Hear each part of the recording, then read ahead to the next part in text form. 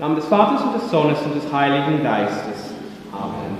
Ehrwürdige Schwestern, liebe Gläubige, im heutigen Evangelium bietet uns unsere Mutter, die heilige römisch-katholische Kirche, viele Themen, die wir berücksichtigen können. Aber lassen wir nur eines davon auswählen, betrachten: die Begegnung zwischen Jesus und dem römischen Hauptmann, einem Heiden, dessen Glaube so stark, dessen Zusammenarbeit mit der Gnade Gottes so total, deren Demut so bewundernswert war, dass die menschliche Natur unseres Herrn Jesus Christus ihn wunderte. Was war an unserem Hauptmann so wunderbar? Was hat er getan, um zu verdienen, dass seine Worte Domine non sum dignus für immer in Erinnerung bleiben und bei jeder heiligen Messe wiederholt werden? Das Wunderbare am Hauptmann war, dass er die Göttlichkeit Jesu erkannt hat. Erkennung, das heißt hier die Wahrheit sehen, ist gar nicht so leicht. Denn es ist eine Sache zu sehen, aber eine andere Sache, die Wahrheit zu sehen. Auch die Apostel hatten Schwierigkeiten, die Wahrheit zu sehen. Trotz der wundersamen Verwandlung von Wasser in Wein zu Kanne, trotz der wundersamen Heiligung Jesu, trotz der Brotvermehrung für die 5000 Leute und dann ein zweites Mal für die 4000 Leute, trotz all dieser außergewöhnlichen und wunderbaren Ereignissen musste unser Herr die Apostel wegen ihrer Blindheit ermahnen. Er fragt im Markus-Evangelium: Augen habt ihr und seht nicht, Ohren habt ihr und hört nicht, und erinnert ihr euch nicht, versteht ihr noch nicht. Sie haben seine Wunder gesehen, seine Lehre gehört. Sie haben gewusst, dass es sich nicht um einen bloßen Mensch handelt, und doch konnten sie diese Tatsachen nicht ganz zusammenstellen. Sie konnten die Wahrheit noch nicht völlig erkennen. Nein, richtig zu sehen ist nicht einfach. Warum?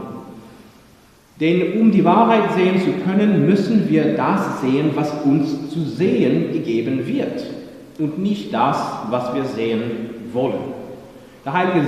Der selige Dom Columba Marmion hat einmal in einem Brief geschrieben: Der Heiland liebst du, er sieht bis in die Tiefe deiner Seele, selbst in die letzten Winkelchen, die sie verborgen sind, und er weiß, was dir Not tut. Lasst ihn handeln und schreib dem Heiland nicht deine Meinung vor, sondern folgt der seinigen in aller Einfalt des Herzens.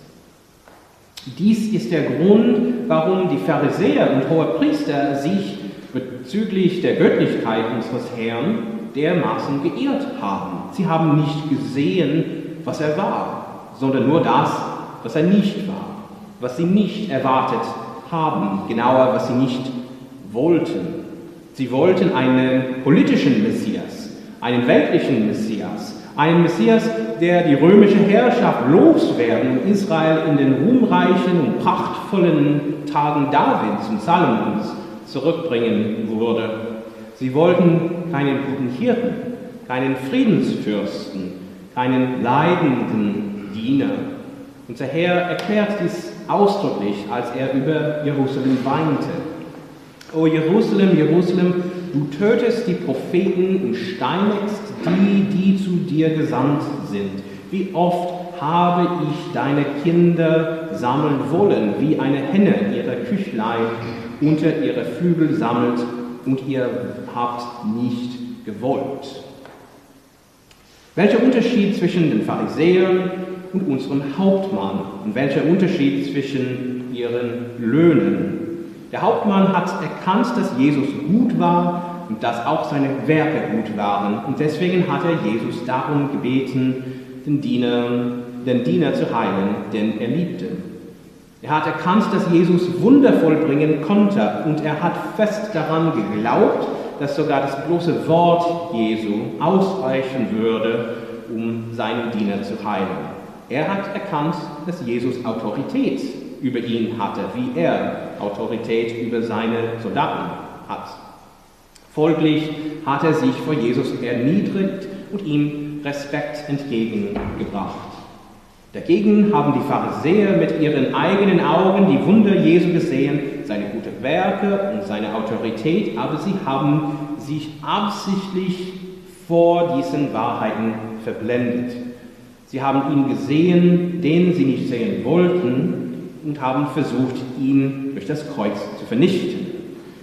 Und während der Hauptmann nicht nur die Heilung seines Dieners sondern sogar die Bewunderung des fleischgewordenen Gottes gewonnen hat, haben die sich geweigert haben, den wahren Messias zu erkennen, nur die Zerstörung Jerusalems vor den Augen. Was bedeutet das heute für uns? Wir haben nicht das große Privileg, unseren Herrn auf der Erde zu sehen, wie der Hauptmann, die Apostel, ja sogar wie die Pharisäer. Wie können wir erkennen, was nicht vor unseren Augen liegt? Die Antwort ist der Glaube. Nach der Auferstehung hat Jesus dem heiligen Apostel Thomas gesagt: Weil du mich gesehen hast, hast du geglaubt. Selig, die nicht sehen und doch glauben.